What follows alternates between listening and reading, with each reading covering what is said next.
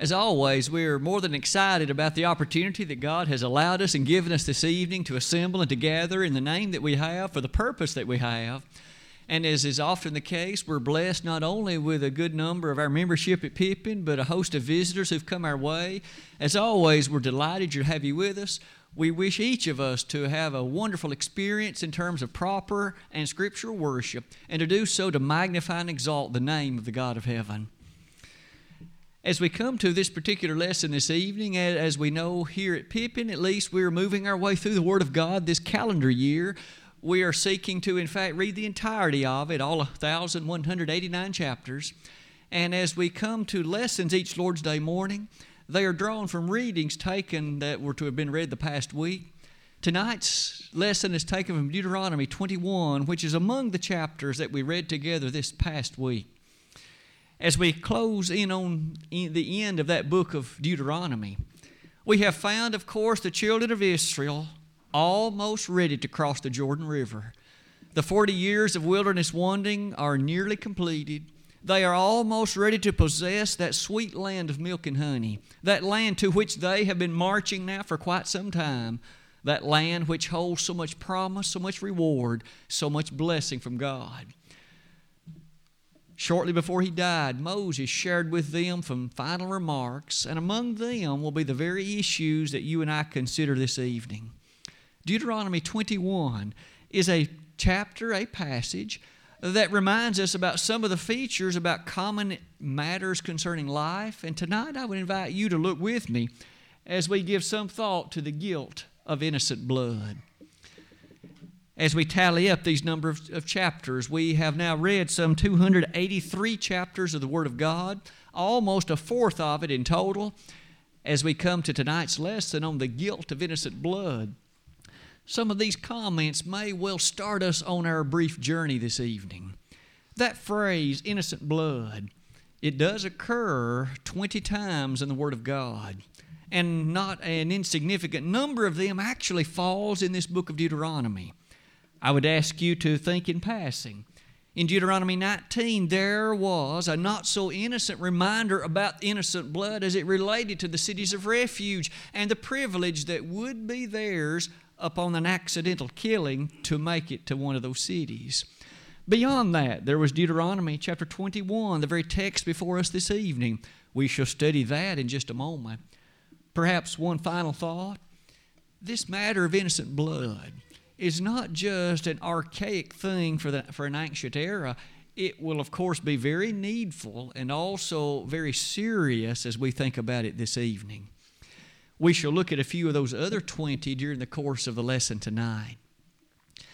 Up for us first, I would invite your consideration to the following. First of all, what does this text consider? As Jonathan read it for us just a moment ago, a summary of these two verses. They fit into a larger context, and it is to them that I would invite you to consider the following sets of ideas with me. Chapter number 1 of Deuteronomy, or rather verse number 1 of Deuteronomy 21 begins with the following statements. It says, "If one be found slain in the land, which the Lord thy God giveth thee to possess it, lying in the field, and it not be known who hath slain him." And there is a number of matters immediately to follow, but we easily appreciate this. When they reach the land, this land of Canaan, this land of promise, if a corpse were found, a human body, already passed away, but it's not known the nature of the killer, it's not known the nature by which death came about, homicide, if you please, of this one. We notice that God immediately had a rather serious and stringent set of considerations. Verse 2 says, "Then thy elders and thy judges shall come forth, and they shall measure unto the cities which are round about him that is slain. And it shall be that the city which is next unto the slain man, even the elders of that city shall take an heifer, which hath not been wrought with, and which hath not drawn in the yoke. And the elders of that city shall bring down the heifer unto a rough valley, which is neither eared nor sown, and shall strike off the heifer's neck there in the valley.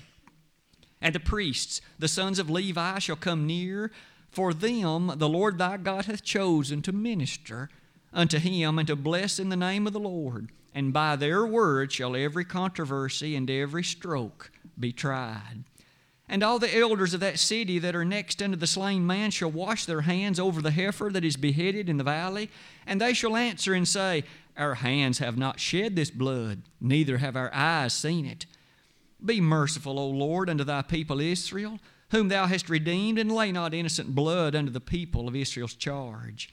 And the blood shall be forgiven them. So shalt thou put away the guilt of innocent blood from among you, when thou shalt do that which is right in the sight of the Lord. When this body is discovered, they were to ascertain the closest village, the nearest city, and then the elders of that city had some obligations resting upon them.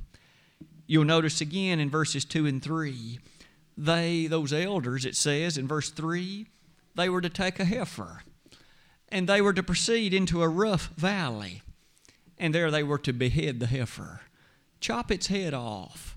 And you'll notice that very attribute or matter indicates a number of considerations and a number of interesting demands.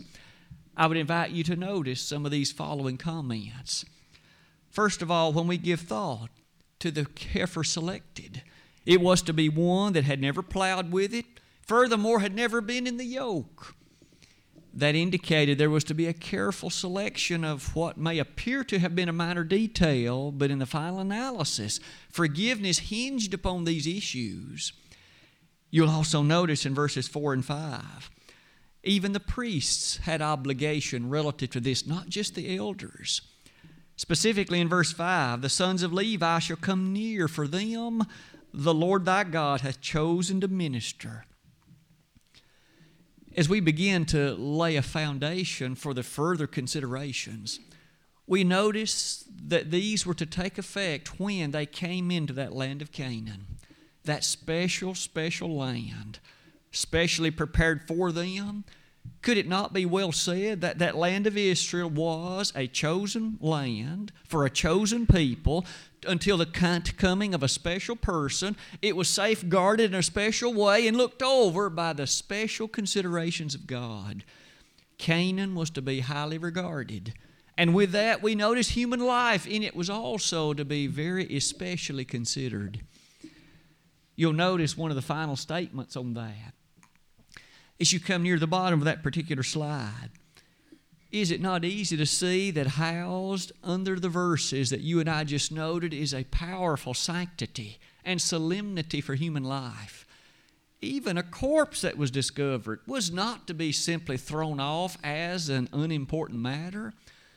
Sometimes maybe you and I have watched television programs in which a body were found in the old western part of our land, and someone in duty took the opportunity then to bury that body. Notice here that wasn't enough. It wasn't enough just to bury it. One had to ascertain the nearest city. A heifer had to be properly selected. Its head had to be removed as God had directed. And furthermore, there was the obligation of the priests who used the blood from that heifer for the purpose of forgiveness. One final thought. You'll notice the statement made in verse number 7. They shall answer and say, Our hands have not shed this blood, neither have our eyes seen it. There was something very polluting to the nature of innocent blood that had been shed, and God did not look upon it lightly. He did not, in fact, look upon it in a neglectful or irreverent fashion. It may well be, in light of those things, we're prepared then to see what it was that befalls us next. Isn't it true that as some of the thoughts on this slide are shown to us and considered before us, we are now in a position to highlight again this matter of human life. We know that this is not the first instance, nor is it the last in the book of God touching the subject of the sanctity of human life. Look at some of these comments with me. From the very first chapter in all of the sacred volume of God, reference is made to matters not unlike these. Genesis 1, verses 26 and 27, in which we remember on that occasion that on that sixth day of God's creative activity, man was made in the very image and in the very likeness of God. a statement that had not been made relative to anything else on days 1, 2, 3, 4, 5, or 6. That wasn't said of the animals on the land, in the sea, those animals in the air, none of them. And yet man, of him it was said he was made in the very image of God. There's an attribute of the human family that bears a resemblance, that has within it the characteristic of that immortal Spirit of God. Isn't it true, in addition to those kinds of thoughts, the psalmist himself was able to so wonderfully proclaim in Psalm 8, "What is man that thou art mindful of him? Or the spirit of man that thou formest him? Thou hast made him a little lower than the angels and crownest him with glory and honor." The psalmist made that statement. Indeed, as you and I give thought to that special identity that is you and me, perhaps one final thought would be that marvelous refrain of Paul in the 17th chapter of Acts. As Paul addressed those heathens, if you please, in Acts at Athens and preached the mighty Word of God to them, they who were so superstitious and overwhelmed in idolatry, didn't Paul say to them that it's the God of heaven in whom we live and move and have our very being? Sometimes we still highlight that very thought and appreciate the sweetness of our children, but isn't it true all of us? Is it such that we live and move and have our very being in God? You'll notice even beyond that we have then the sinfulness attached to that willful taking of human life. In Exodus chapter 20, in the very heart of those 10 commandments, it was to them that sixth of those commandments, God in 4 words said, "Thou shalt not kill." He was referring to human life. He wasn't referring to animal life. He was referring to that life invested as the very image and the very likeness of God. Other translations, both in Deuteronomy 5:17 and that one in Exodus 20, highlighted as "thou shalt not murder." It may well then be the shocking character of how often we appreciate the existence of murder, not only in the present era, but really throughout the various ages past. Otherwise, you'll notice in Matthew 19, even the Son of God Himself, Jesus, quoted these and made reference to them as He was asked by that gentleman, "What must I do to inherit eternal life?" And among the things Jesus said, thou shalt not kill. It may well be, in light of those kinds of statements, that isn't it still interesting, some things God did not say? He simply affirmed, "Thou shalt not kill." He didn't say, "Thou shalt not kill young people," or "Thou shalt not kill women." That was a blanket appreciation of the wonderful characteristic of human life, and how that man is to respect and honor it and appreciate that it is because of the very nature of its attachment to God. It may certainly be also said that as far back as Genesis 9, we have statements reminding us on that occasion of what Cain had done. You may remember as he had killed his brother Abel and the punishment placed upon him. Several chapters later, after the flood, comments made about Noah and his family and the evil of murder. Surely, as you and I think so often about that matter of murder, it takes us back to several statements in Exodus 21. Amongst those commandments that God gave, He had specified a number of things about the willful taking of life. Maybe at this point, having said enough about that, isn't it wonderful to notice how different Jesus, as well as the other biblical writers, referred to life? Human life, the love that should characterize it, the special, eternal nature of it. You and I are immortal spirits. Never will we cease to be. Once we're conceived in the womb of our mother, we shall never cease to exist. It's indeed true we exist for a while in this flesh, but the time will come that we shall lay off this flesh, departing into the realm beyond this one, but yet we are still alive, and we are still as existent and still in many ways as aware as ever. That thought about the eternal significance attached then to the nature of this life and the character that it shall stand before God. Some of those last thoughts on that same slide. do help us see that that's so different from some of the other attributes of other life. We remember in the book of Genesis, in chapter number 1, on day number 3, God created plant life. Remember that the waters were brought together, the dry land appeared, and furthermore, the grasses and the various herbs began to also appear, day number 3. The book of God says nothing, though, about an evil directly attached to ending plant life. You and I know that in the garden we can reap those things. We can even, as it's necessary, take care of those matters. And it's considered a vital part of this creational aspect of God. 2 days later, on day 5, there was animal life that was created by God. Life that filled both the waters and the air. But you may remember that God later said, have dominion over them.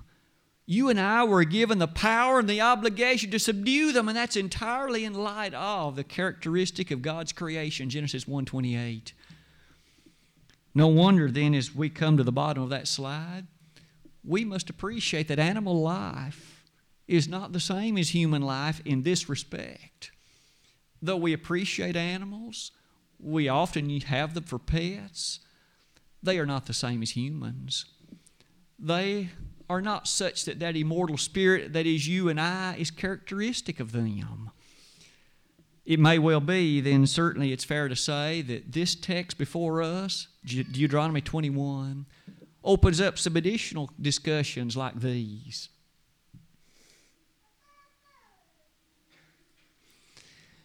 I would invite you to consider some of the following about this special reference to innocent blood. It is significant that twice God used that phrase, not just a shedding of blood, but it was innocent blood. What may God have meant by that? What could be some beneficial considerations from it? And how should you and I see the other ways that God uses that phrase? This innocent blood. First of all, notice that that phrase occurs no small number of times in the sacred Word of God. You may remember in 1 Samuel 19, even there, that mention is made as it related to Jonathan as well as to David. Wasn't it true that Saul had a desire to kill David? He tried more than once. But yet, as Jonathan spoke to his father, even he said to his own dad, why do you have an interest in the innocent blood and killing him? For that, of course, Saul became rather angry at his own son. But nonetheless, Jonathan made a reference to the innocent blood of David with respect to Saul's desire to end his life. The nature of that murder perhaps brings us to that rather sad saga of 2 Kings 21. Here, among all the kings of the ancient era of the supposed people of God, there were very few more wicked than Manasseh. His reign was evil. He reigned 55 years. And during that time, much evil was wrought by his desire, and much evil was wrought by the legislation he put in place. But among the things listed, perhaps we should take very much note that one of the sins that is attached to his name till this day is very much he shed innocent blood. Manasseh was one who, in fact, seemingly took pride and joy in the shedding of innocent blood among the ancient people of God. For that, God looked upon him in infamy. And for that, of course, a very sordid state existed in his reign. You'll also notice, shockingly enough, even the children of Israel were guilty of shedding of innocent blood. Psalm 106. We know that it occurred by way of, in part, the evil attached to their idolatrous sacrifices. They sacrificed their own children. Isn't that still an almost shocking thing? To take your live son or daughter, little baby boy or girl, and give it over to a flaming set of arms from an idol, and yet they did it. They did it. Beyond that, you'll notice that God hates the shedding of innocent blood. 7 things God hates in Proverbs chapter 6. And among the things therein listed, one of them is hands that shed innocent blood. Someone who willfully murders, takes the life in an innocent fashion of one, God says he hates that. Isn't it fair to say that if God hates it, your attitude toward it and mine should be the same as he is? Perhaps finally you'll notice on this slide that Israel sinned. You'll notice from Isaiah 59, that passage that has in part things that are well known by you and me, the very definition of one of the things that sin brings. The first 2 verses of that chapter recollect for us that sin's what separates a person from God. Shortens God's hand towards you, turns His ear from you that He won't hear, but then in the continuing exposition of that moment, He identifies an idea like this one. Israel sinned in not pursuing justice, and furthermore, doing violence and shedding innocent blood. Even God's own people were not immune from this very, very sad activity.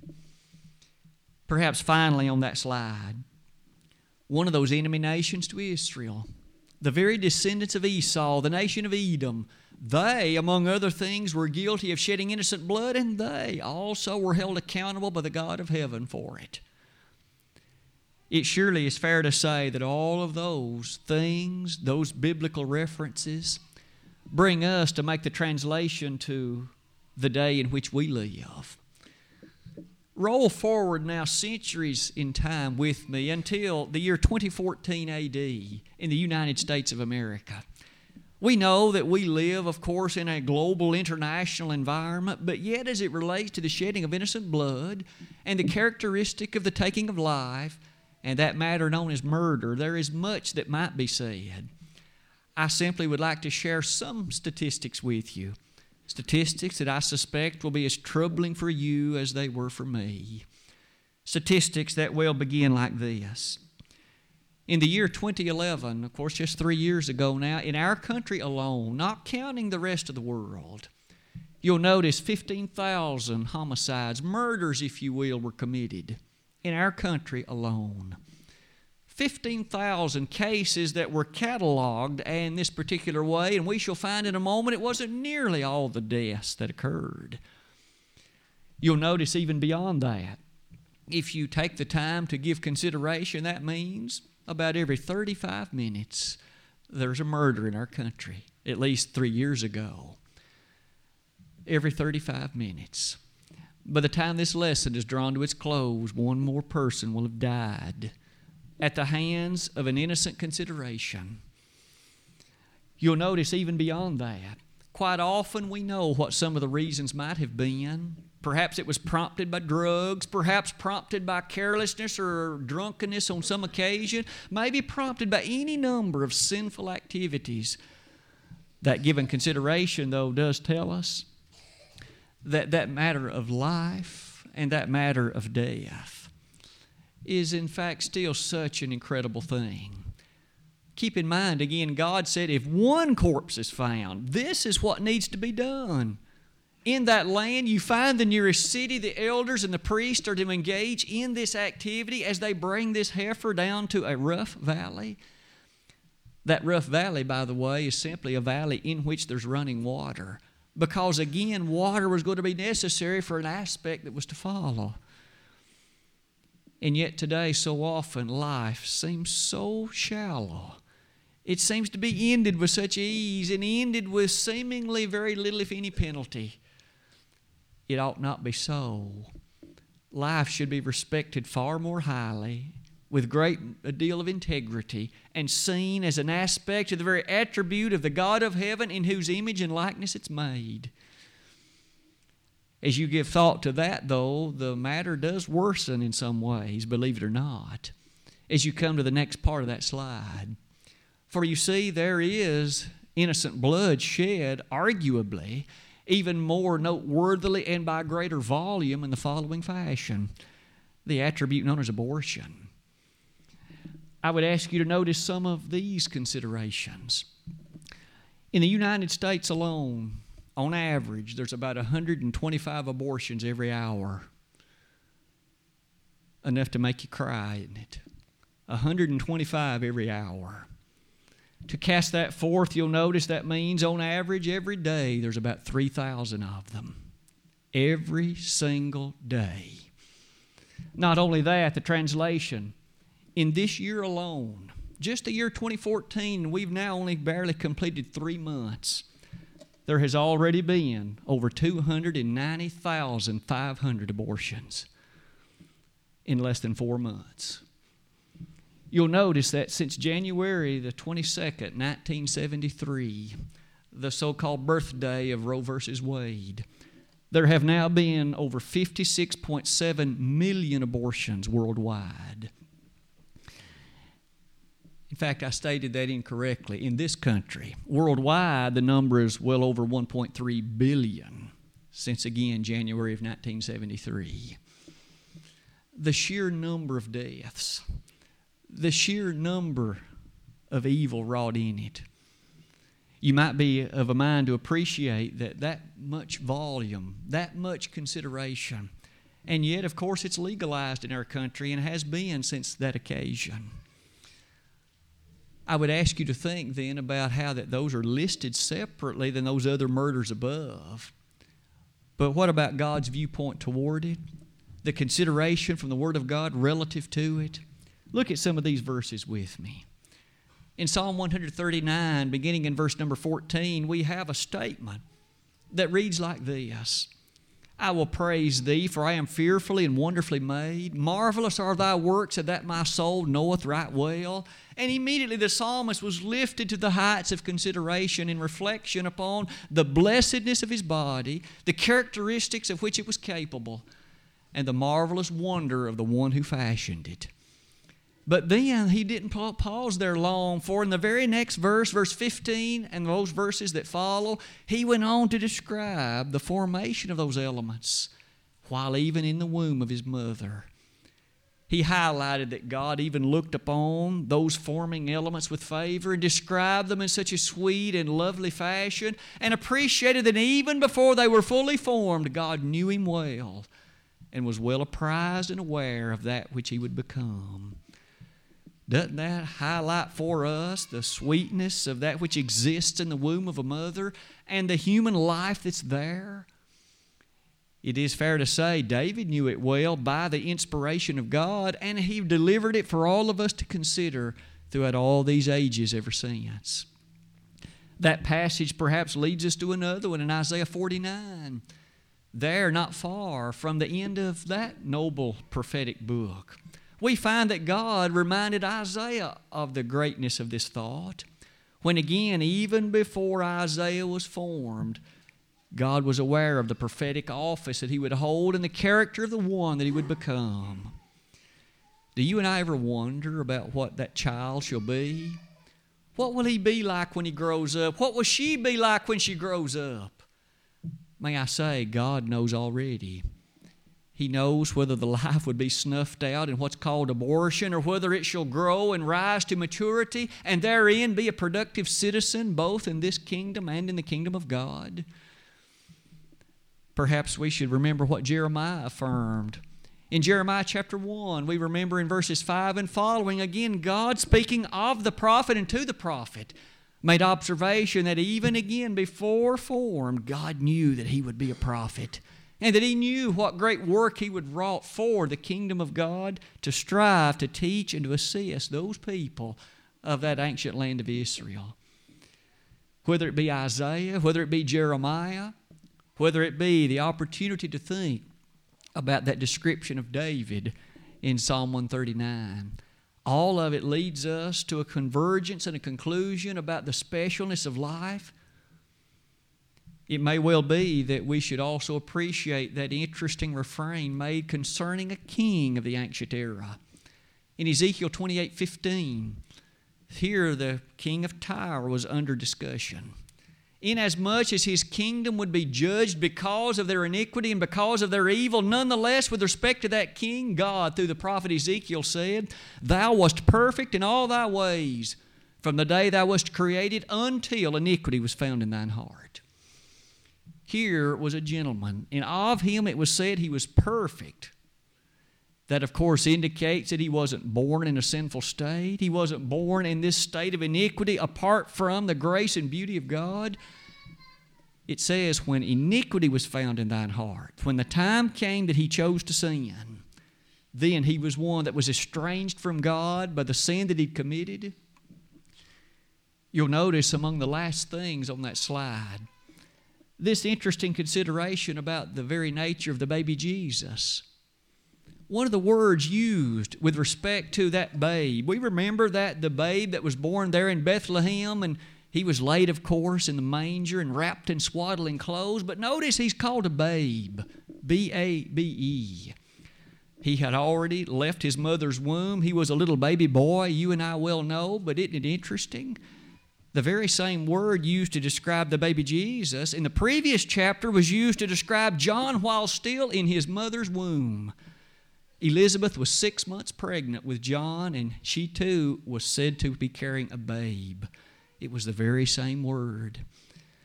That highlight for us that marvelous human being that existed in Elizabeth's womb was also a human being to be recognized and respected, just as surely as that baby born to Joseph and to Mary also was highly respected and prized.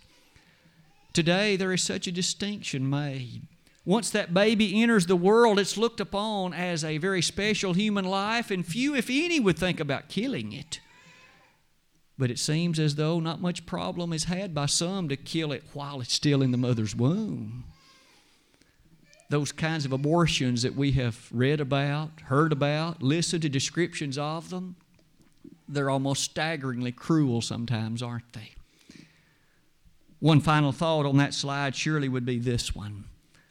According then to the teaching of the book of God, that human life commences at the time of conception. It doesn't commence at the time of birth. It has started some 9 months on average earlier than that. And at that time of conception forward, we have the union of that which is of the male and that which is of the female. And that result is by God given an immortal spirit. The text of the Bible does tell us, doesn't it, that it's the God of heaven that formeth the spirit of man within him. Zechariah 12, verse 1. Later in the New Testament, didn't that rhetorical writer, that question ask of us in Hebrews 12, verse 9, that hath not God formed the spirit of man within him? At that moment of creation, God invests that life with the Spirit, immortal in character. And as we noted earlier, never shall it cease to be. It could well be, in light of those things, that we now reflect again on Deuteronomy 21. This corpse, this body that was found, takes us back now to the text that was read earlier, verses 8 and 9. The blood shall be forgiven them. It also says, so shalt thou put away the guilt of innocent blood. That particular statement that concludes that reading in verses 8 and 9, God does not look lightly upon the shedding of innocent blood. He does not look with a blind eye, if you please, upon that activity. Nations were punished because of it. When they were given to the shedding of innocent blood, when they gave the fullness of their capability and action to the taking of innocent life, God did not forget it. We noted earlier that one of the things for which Edom was judged, she'd said that she had shed innocent blood. And when we think about ancient Israel, we mentioned earlier that King Manasseh. I would invite you to think about some of the things that befell ancient Israel due to the sins of Manasseh's reign. More than once among the prophets of the Old Testament, there was a reflection upon Manasseh, and his shedding of innocent blood has led to the following consequences. And among those things was the great deal of anger and wrath that God shed forth to that people. To captivity they went, often given to very dire circumstances, as we've been studying on Sunday morning in the Bible study hour. Perhaps it's fair to say surely that when God saw the shedding of innocent blood, it was a rather frightening exposition for what would lay in the future of those people. What about our land? The innocent blood that seemingly is shed by the gallons around us every day. The innocent blood that seemingly is shed without much thought, with so little significance in the mind of many. We as a nation, could it be that we shall pay for this? Could it be that we also will be judged by the God of heaven, and the anvil shall fall and the gavel shall strike, and God will be fed up to a point with the sins of this nation? may we with haste turn back to a rightful desire. And did you notice the way it ended in verse 9? It shouldn't be taken from its context. That does read in such a grand fashion. It says, "So shalt thou put away the guilt of innocent blood from among you when thou shalt do that which is right in the sight of the Lord." As long as Israel, with respect to this body, this corpse, as long as they did what was right, there would be a proper atonement with respect to that blood. But when they refused and did not, due to apathy, due to indifference, due to inconvenience, or whatever else may have been the case.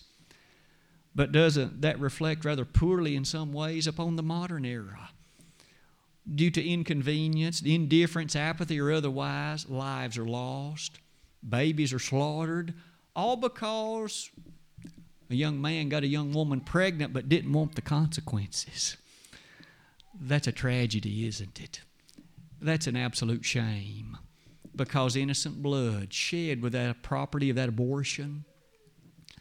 It could be then, in light of those things, why don't we go to the following slide, in which I would ask you to make a final set of thoughts, and the lesson will be completed. The children of Israel were reminded on a number of occasions about the specialness of human life. As often as they were to slaughter animals for sacrifices and take animals for the proper offerings and to use for food, never was human life to be taken unless it was by the verdict of the God of heaven for crimes committed. There were certain crimes God said put them to death, like adultery, homosexuality, witchcraft, and other things. But you'll notice that human life was to be so especially regarded. May that kind of attitude again be prevalent among people. May we as a nation again respect it and recognize that when innocent blood is shed, God does not forget quickly. Rather, there shall be a judgment because no atonement made properly. One final thought. As we give recognition to this statement by God on this occasion and the innocent blood, doesn't it remind us of the fact the Son of God came? He came that all of us might have our sins forgiven and that we might have the precious honor of standing justified, sanctified, holy, and proper in His sight. I realize we wouldn't uphold the kind of deaths and innocent blood killing that we have studied about tonight, but we do have the obligation to set before not only our family but those others that we know the fullness of that Word of God and the obligations that it does have. One of those things would help us see. Hopefully we can put into office those that would have a greater respect for what God's Word teaches, and those that would have a higher appreciation for turning to a higher authority than themselves. In so doing, Israel was to enter the promised land with things like this ever on their mind. We do learn later that they didn't remember it nearly as often as they should, and they didn't follow it nearly as thoroughly as they ought. They too were given to the very things we learned earlier in 2 Kings 21 and Psalm 106. Tonight, if there would be one or more in this audience, maybe your spiritual life is not in order. All is not well with your soul. Matters have been wrought in your life, and you know that God isn't pleased. You've made choices and decisions and walked pathways apart from the grandeur of God's Word, and you're not in a covenant relationship with Him tonight. That covenant is only formed through the blood of Jesus Christ. This very evening, if there would be one or more in this audience that's never named the sweet name of Jesus as your Savior, why not tonight? Why not this very evening? That plan of salvation demands that you believe Jesus to be the Son of God, repent of your sins, confess His name as the Son of God, and then humbly and submissively be immersed in water for the forgiveness of your sins. When Saul was told that in Acts 22:16, he was told, "And now why tarriest thou?" And may I ask, why do you wait this very night? If you have known what it was to be a faithful Christian, you were in fellowship with God and His Son and in fellowship with the congregation, but that cannot be said anymore. You've walked away from your position of faithfulness, and just like several of those churches in the book of Revelation, you too have lost your first love. Why not come back to that first love tonight? Let us pray with you. Beseech us to pray to God on your behalf. He has promised to hear and answer your prayer. 1 John 1, verses 7 through 10. This very night, if we could be of any assistance, Brother Adam has chosen this hymn of encouragement, and this would be the perfect time, even now, for you to come while together we stand and while we sing.